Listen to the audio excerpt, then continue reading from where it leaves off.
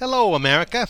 It's time for Uncle Sam Says. And today we've got an exciting program for you. Yesterday we talked about how the Star Spangled Banner was created, what caused it to happen, and a little bit of that story. Today we're going to finish that story with the song itself. But first I want to tell you about a couple other songs, hymns. Oh, beautiful for spacious skies. Oh, beautiful for heroes proved in liberating strife, who more than self their country loved, and mercy more than life. America, America, may God thy gold refine, till all success be nobleness and every gain divine.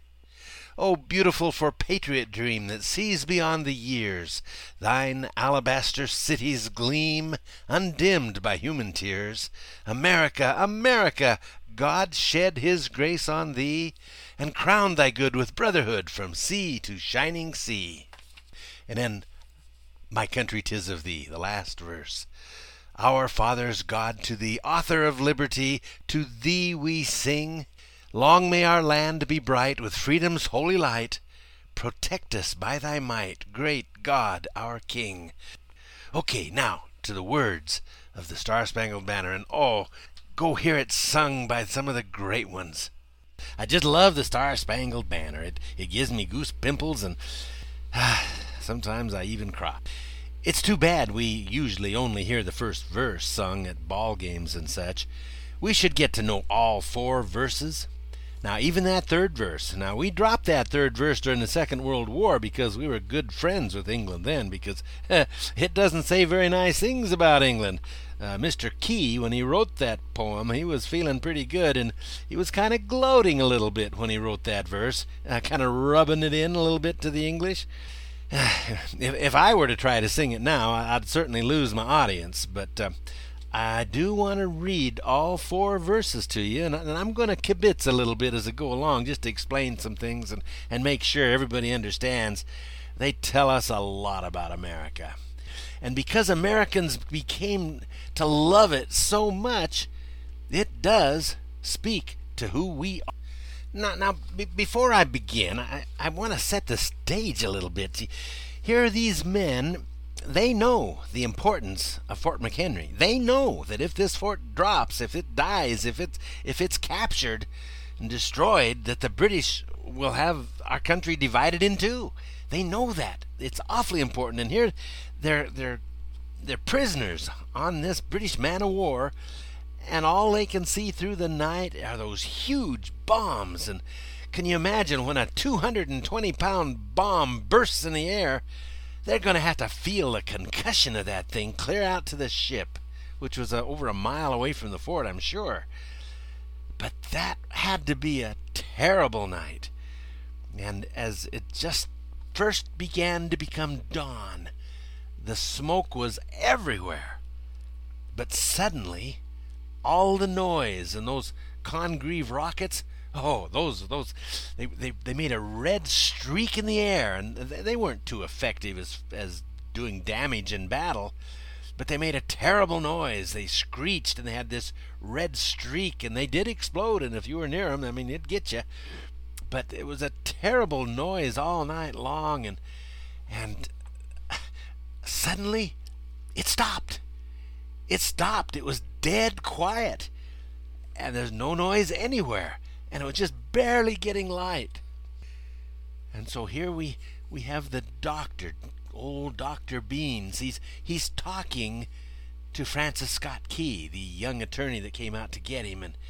And he's saying, "Oh, say, can you see, by the dawn's early light, what so proudly we hailed at the twilight's last gleaming, whose broad stripes and bright stars through the perilous fight, or the ramparts we watched were so gallantly streaming?"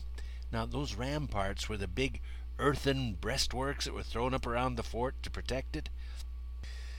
"Or the ramparts we watched were so gallantly streaming, and the rockets' red glare, and the bombs bursting in air.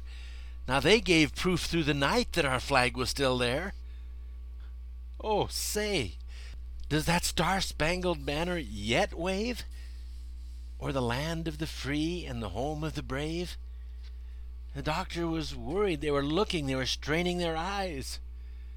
trying to see through the smoke, and the light just wasn't quite bright enough yet. They couldn't quite see. And the next verse starts, on the shore dimly seen, through the mists of the deep, where the foe's haughty host in dread silence reposes. Remember, after the cacophony, the battle all night long, suddenly it's silent, no more noise. Where the foe's haughty host in dread silence reposes. What is that which the breeze o'er the towering steep, as it fitfully blows, half conceals, half discloses? They're trying to see, they see something there, but is it a British flag? Or is it the American flag? Now it catches the gleam of the morning's first beam, in full glory reflected, now shines on the stream. 'Tis the Star Spangled Banner. Oh, long may it wave o'er the land of the free and the home of the brave. They finally see it. The sun's light finally lights it. It's not the British flag. Fort McHenry still stands. And then he begins that third verse that we dropped during the Second World War because we were such good friends with England. But right then he wasn't feeling too shiny toward England. He didn't feel too good about it, and he says this, and where is that band who so vauntingly swore that the havoc of war and the battle's confusion, a home and a country should leave us no more? He said, where are these guys that said such terrible things about us? He goes on, their blood has washed out their foul footsteps' pollution. Man, they were so bad that even their footsteps polluted. No refuge could save the hireling and slave from the terror of flight or the gloom of the grave, and the Star-Spangled Banner in triumph doth wave o'er the land of the free and the home of the brave. They were feeling pretty good. The battle had not been won by the British. They could still see the flag, and they were just about ready to go home. They'd been promised they could. And then he gives the fourth verse. His attitude has changed. It's a verse of thanksgiving, of praise. And he says, it's almost a prayer. Oh, thus be it ever, when free men shall stand between their loved home and the war's desolation.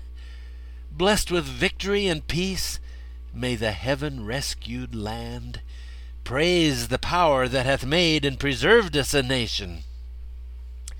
Then conquer we must, when our cause it is just, and this be our motto, in God is our trust. And the Star-Spangled Banner in triumph shall wave o'er the land of the free and the home of the brave. Thanks for listening, folks. Now go find someone who sings that song the way it ought to be sung and listen to it. I hope you hear it with new ears. Let's keep spreading the word, and remember, you're learning the truth. Tell your friends, speak with boldness, and keep your powder dry.